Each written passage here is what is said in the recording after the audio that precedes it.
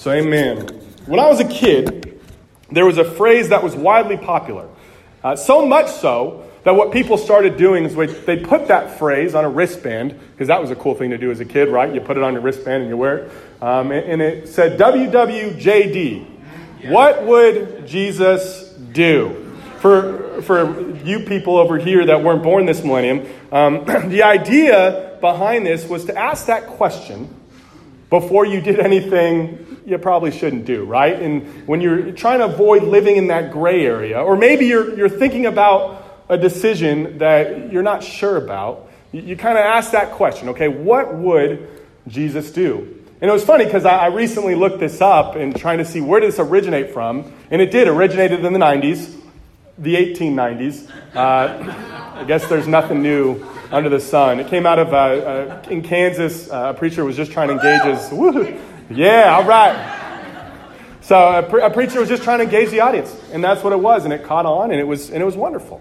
And I think this is the idea that I want to think about for the next 2 weeks. So for the next 2 weeks, I want to take this question and apply it to the world that we're currently living in. So we'll ask a couple unique questions, and I'm very excited about it. So we're going to have two different emphases. So this week, I want to talk about this idea of having a Christ-centered identity. Okay, and what does that mean? What does that look like? What does that mean to Jesus when he was trying to focus on having a close relationship with God, and how did he do that? And so that's what we'll focus on this week. And next week, we're going to look at this idea of finding the difference between being righteous and religiosity. And so I'm excited for that. So next week, I've got a question for you. This is the sermon title. I'll give you a little preview of it. So next week's sermon title is, Would Jesus Skip Midweek? Okay. So the answer will come next week. Amen. And I'm looking forward to that discussion. But tonight, or this morning, we're in the morning now. This morning, I got a question for you that I just, a pretty deep theological question that I'd like us to marinate on this morning. It's, would Jesus take a selfie? That's my title for this morning's lesson. Like I said, welcome to Denton. We're glad to have you here. I know this is the thought, I first thought this has got to be one of those deep theological questions he's learning about in school. No, we haven't talked about this yet. But there's something here that I want to get into, because you think about a selfie, right? Selfies are us capturing moments. Pictures of ourselves with people in certain places. Usually it's eating food, because we have to take pictures of us with our food. But this is how we as a culture right now communicate. Right? This is what we communicate with. We take a picture, we throw it up online, we throw it up on our Facebook, our Instagram, our Snapchat, whatever, and we communicate. And what we start to do is we shape our personal identity of what we want to be associated with what we throw up on our whatever Instagram, LinkedIn account, whatever. And when we throw this up to go, okay, this is what I want you to think of when you think of me. That's the idea. We are shaping our identity. And I feel like we do this, not just obviously with this, but we do this with a lot of different things in our culture. We make decisions, life decisions, based on, okay, how will this shape my personal, visible identity? I feel like being a part of the culture here in Texas, one of the things we do is we have to always think about this decision, should I buy a pickup truck? I feel like that's a culturally Texas thing. This is a true story. When I first moved to Texas on July 4th, 2006, I was driving from California and I was driving into Austin. Okay, and so that night I got in pretty late. I crashed at my buddy's place, and then I woke up that morning to go to the local place. Maybe you've heard of it, Whataburger. It's kind of a big deal, I guess. But so I went and drove to Whataburger for breakfast, and I pull into the parking lot, and there's one spot left. So me in my 96 Toyota Corolla, with no AC at this point in July 2006, struggling, park in the last parking lot, get out of my car. Every single car next to me and every single car in the parking lot was a pickup truck. That was every one of them. That was my first experience with Texas. And I just thought, well, I'm in it. So being from California, this was different. This was a cultural thing. This is what, in my opinion, what people, they enjoyed this because in a lot of ways, either one, it was for work, or two, it was a part of their identity. I'm Texan, here's my truck. That's what it was. In California, it's I am Californian, here's my bathing suit. You know what I'm saying? Like, there's just a difference. These are the things we identify with. And we have other things we do, right? You've got competing camps, right? You've got Nike versus whoever else is trying. So Adidas or Converse or whoever else they're dominating, okay? Right? And then you've got Mac versus, well, the rest of you. But, like PC or Android or whatever. And so you've got these different camps in which you identify with. For me, one of the things that I use as kind of my identifier is I like the brand Johnny Cupcakes. It's just a t-shirt company. None of you have any idea, but my students see me with these kind of unique, eclectic t-shirts that I just enjoy. And so that's a big thing. I like this brand and whatever. But this is how I promote my visible identity. And it's interesting, because when we think about Jesus for a moment, he lived in a time in which he was having to make decisions about what his visible identity was going to be to the people around him. The decisions he made, the places he went, he was going to create an image for himself that everybody was going to look at. And today, what I want to do is I want to look at Jesus' identity. At least the identity that he was shaping for himself. That he wanted other people to see and other people to understand. So we're going to have two things we focus on today. Number one is, how did Jesus shape his identity? What was important to him?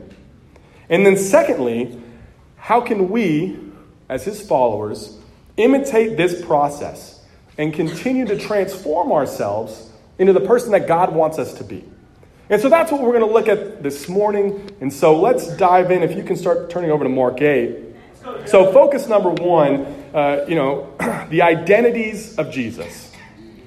So the most well-known title of Jesus that we associate with his name is Christ. That's what his disciples called him. That's what we still call him today. In fact, that's what we've literally named our movement after. Christians, like Christ, little Christ. We are part of his last name. Christ itself is a Greek word spelled with English letters, which comes from the Greek word Christos, or Christos. Christos, or Christos, is then translated actually from a Hebrew word, which is pronounced Mashiach. I'm sure I butchered that, but I've been practicing. So, which when you translate that word, it's Messiah. So essentially what we've understand is Christ and Messiah, that they mean the same thing. Okay, it's got the same Christos or Mashiach, the same origin word. And it's funny because both of these words actually have the same meaning, and that means one who had oil poured on their head. That's the literal translation from the original word, just someone who's covered in oil. And you're not. But we've translated that word to anointed. And so when we think of someone who is anointed, this is that process, right? If you look at the scriptures, there were two types of people, or at least in that culture, there were two types of people that were anointed. It was people who were going to be king, or people who were going to be high priest. So very important figures. And these were the people that were anointed, or that would have oil poured on their head. And so what's fascinating is there were other people from that time that could also be messiahs. They could also be these anointed figures. And there was. You think of the high priest. The high priest in their vernacular would have been a Messiah. But then you also had people who were striving to be Messiahs. And so what that means is they were trying to assert their authority in some way to either get themselves to a position of power, like maybe try to attempt to take over the Roman government or something, try to find a leadership role. And so they were working towards making themselves messiahs. And in fact, I have zero proof of this, but I wouldn't have been hard to imagine if Barabbas, the one who was traded for Jesus, so Jesus died on the cross, if Barabbas would have considered himself a Messiah figure. that make sense? Because he was the political leader, leading movements. And so someone like that would have been a very good image of someone who could have been also a Messiah figure. So in Jesus' day, people would come up to him and they would call him Christ or Messiah. But this title was used least by him. Jesus did not refer to himself ever as the Christ or Messiah. And if someone did, he wouldn't deny it, but then he would quickly change the subject and refer to himself as the Son of Man. And I want to look at this a few times, a few examples in Mark chapter 8. And so here's a conversation where Jesus is talking to Peter, and it's hey, who do people say I am? And he gives him this answer, hey, you're the Christ, you're the Son of the living God. And look at this, Mark 8, verse 29. Peter had answered, you're the Messiah. Jesus warned them not to tell anybody about this. He then began to teach them that the Son of Man must suffer many things, to be rejected by the elders, and so forth. So Peter goes, you're the Messiah. And we know in Matthew he goes, you're right. And then he says, don't tell anybody. Keep it quiet. And let me tell you what the Son of Man needs to do. Right? And we have another example of this. If you Mark chapter 16, I have it up here. In Mark 16, here's another example. Verse 61, it says, again, the high priest asked him. So this is Jesus on trial for his life, talking to the high priest. And they asked him, are you the Messiah, the Son of the Blessed One? I am, said Jesus. And you will see the Son of Man sitting at the right hand of the Mighty One and coming on the clouds of heaven. The high priest tore his clothes. Why do we need any more witnesses, he asked. You have heard the blasphemy. What do you think? They all condemned him as worthy of death. He says, are you the Messiah? He says, yes, but I'm also the Son of Man. And more importantly, I'm the Son of Man. And what you're about to see me do is a reference to the Son of Man. Is it Mark 14? Mark 14, thank you, sorry. And so he says, look, this is who I am. I'm the Son of Man. And what we notice is the Son of Man became central to Jesus' identity. This idea, Mark 14, I'm the Son of Man. And this is what he would refer himself to. And this phrase, Son of Man, was one that came out of the book of Daniel. And what we're going to do right now is I'm going to show a video, kind of a little background on the Son of Man, because these guys are better explaining stuff than I am. So let's watch this. So this is a reference to Daniel chapter 7. And this was a story in which essentially all people, at least in that society, understood. Think of it like a movie that everybody's heard of. And so they're quoting lines from the movie, and it's instantaneously, what it connects with. So I'll give you an example, right? If I say, I am your father. What movie is that? Star Wars, right? Okay, so I'll do you one better. I'll one-word it. If I say, on the next slide, marriage. What movie? Princess Bride, right? It's cultural. Some of you have never even seen those movies, which, shame on you. But you know the quote because it's so embedded in our culture and in our society. And I think this is Jesus, right? He's calling himself the Son of Man, and everybody knows exactly what he's talking about. He's saying, this is me, and everybody gets it. And that's why this scripture is so powerful in Mark chapter 14, in which he's saying to the high priest. Let's read Mark 14 again. In Mark 14:61, it says, again, the high priest asked him, are you the Messiah, the Son of the Blessed One? He said, I am, said Jesus. And you will see this Son of Man sitting at the right hand of the Mighty One and coming on the clouds of heaven. And so the high priest tore his clothes. Why do we need any more witnesses, he asked. You have heard the blasphemy. What do you think? They all condemned him as worthy of death. And so the high priest says, are you the anointed one? And Jesus replies, I am. But not only that, I'm the guy from the book of Daniel that we all know about. And I'm the one that's going to not just go above your job. I'm going to be anointed above you in heaven. And, basically I'm better than you. That's essentially what he said. And the high priest, the religious figure of the day, got upset about that. Because what Jesus was telling him is, you are going to be powerless in my presence. And he's like, what? And he tears his clothes. He's like, we got to kill this guy now. But here's the interesting thing. What they didn't realize is in that moment, in their response, they were fulfilling the prophecy. They were basically ascending Jesus to his throne, which was the cross. They gave him a crown. They gave him a robe. They gave him a scepter. And they essentially made him king without even really realizing it. And so this is this figure, or this prophecy being fulfilled. Jesus' identity, what he wanted everybody else to know about him, was he was the Son of Man. Not some earthly Messiah, not some earthly Christos figure.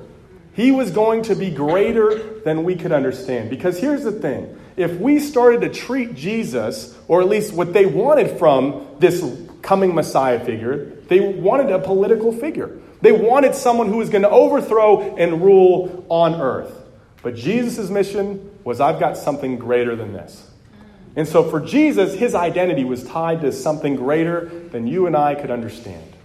And I think for us, this has got to be something we respond to. So if that's Jesus' purpose, and that's his identity, then what should be mine? I know we use brands and we use different things to promote our visible identity, but looking at Jesus as the starting point, what should be our visible identity? And that leads me to question and point number two, the identifiers of the followers. Our identifiers. For us to be like Jesus, I think we need to make sure we are focusing on the most important things. We just got to make sure the things that we prioritize are spiritually important. And we make it about doing what's best for us spiritually, not necessarily what's best for us physically. Sometimes those overlap, and other times, well, they don't. I'll give you an example. Josh touched on it. This morning, I thought physically it would have been really great to take my hour that was taken from me and use it to continue to sleep. That wouldn't have been the best for me spiritually, amen? You know what I'm saying? So sometimes they don't necessarily overlap. For me, one of the things that can often pull me away from feeling connected to Christ is just feel like I am too busy. I appreciate what Josh shared today. I think it's going to tie in well. I think that's one of the things that, for me, I feel like I'm just too busy. And oddly enough, this busyness can often be with spiritually related things. I can be busy with events. I can be busy with Bible studies. I can be busy I'm in grad school. I can be busy with all the things that I have going on top of, being a dad, being a decent enough husband. Now, I'm trying to get past that, right? But being a good husband and still try to find time to be sane. And I assume I'm the only one that feels this way, right? No one else? Okay. And what happens is when I get busy, my priorities start to get jumbled. Is my relationship with my wife suffering because I'm busy? Are my daughters feeling like they're being raised by a single parent because I'm just too busy? And I think these are real questions we got to consider and apply them to your life. What things are you not doing because you're too busy? Especially things that are taking away what are most important with your walk with God. And these are real things to consider. But I want to propose something to everyone today. Okay? Well, starting off together and unified as we move forward. From now until Easter, I want to challenge you or encourage you to change one thing in your life that you feel like will help you grow closer to God. This is something that Kelly and I are going to do. We welcome you or invite you to participate. That's totally up to you. But it can be something you're adding into your walk. It can be something you're limiting so you can connect deeper with God. For example, maybe you want to cut out media consumption. Maybe that's what it's going to take from now till Easter. Hey, I want to use that time I would normally spend doing whatever to grow in my relationship with God. Maybe you want to pick up something specifically you want to study out more. So maybe you're going to pick up a book to accompany the Bible and go, I just want to grow in my knowledge of faith. Or I want to have a better understanding of my knowledge of what it means to be joyful in God's eyes. And so you just grab something. Maybe you decide to go to the same place every day to build relationships with people in your community. So you just make a decision that each day I'm going to be consistent to go somewhere. And I'm going to go to the local coffee shop, or I'm going to go to the whatever, because I just want to meet people. And maybe I'll invite them to church, but I more want them to see my life as it reflects my relationship with God. I just want to build up in this community. The point of this is to do something that just helps you connect closer to God. Whether it's adding, taking away, changing one thing from now till Easter. And I think one of the things that can cool is obviously the point of this is not to bring chaos. You're like, I'm already so busy. The point is not to bring chaos. And for example, I'm not suggesting you fast from now till then, like from food. You know what I'm saying? That just wouldn't be wise. Not like any of you had that thought, but just in case, right? Not to bring chaos to your life, but just something that's going to push your connection with God and help it to be more rooted and deeper so you can connect more with Christ. Amen. For me, just so you know, every day I'm making a decision to drop down on my knees and pray. I pray, I walk, I sit, whatever, but I think there's just something important about getting on your knees. Being in complete submission and reverence to Christ. Just, hey, God, you are wonderful. You are amazing. And so from now to then, I'm making a decision each day to just drop down on my knees and pray. And I think one of the things for me is my hope is I can grow closer to God, but I think more will happen. I don't know what's going to happen, but I just know if I'm taking the time to prioritize God and let Him have a greater impact on me, He's going to work. Yeah, and I think the same will happen. It's like, what is your goal from this? Well, have one, but watch God do more. Because He will. And I think what's cool about this is if we decide, and if you decide to do this, what an opportunity to talk to people about it. Hey, this is what I'm doing. What are you doing? Hey, this is what I'm learning. What are you learning? Especially because many of you are getting to know each other for the first time. Hey, here's your icebreaker. I've set you up for success. Amen? But I think what it will also do is it'll open our hearts and have opportunities just to love each other, but disciple if we need to. Hey, I realize I'm not as good at praying as I think I am. What helps you? Hey, I realize I'm not as invested in my community as I thought I was. What helps you be invested? And it's great opportunities to connect with each other.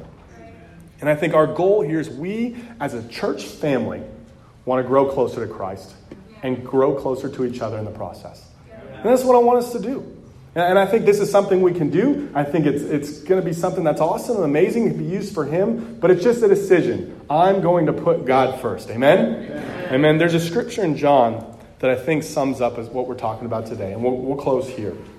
And this is Jesus praying for the world and for the believers. In John 17, verse 24, it says, Father, I want those you have given me to be with me where I am, and to see my glory, the glory you have given me because you loved me before the creation of the world. Jesus wanted people to be with Him where He was. Hey, I want people to be with me. And when we look throughout John 17, He just wants the people to be unified. That was His prayer. Before He left this earth, His prayer was for unity of His family. Unity of His church friends and the people that were there and the people that would come.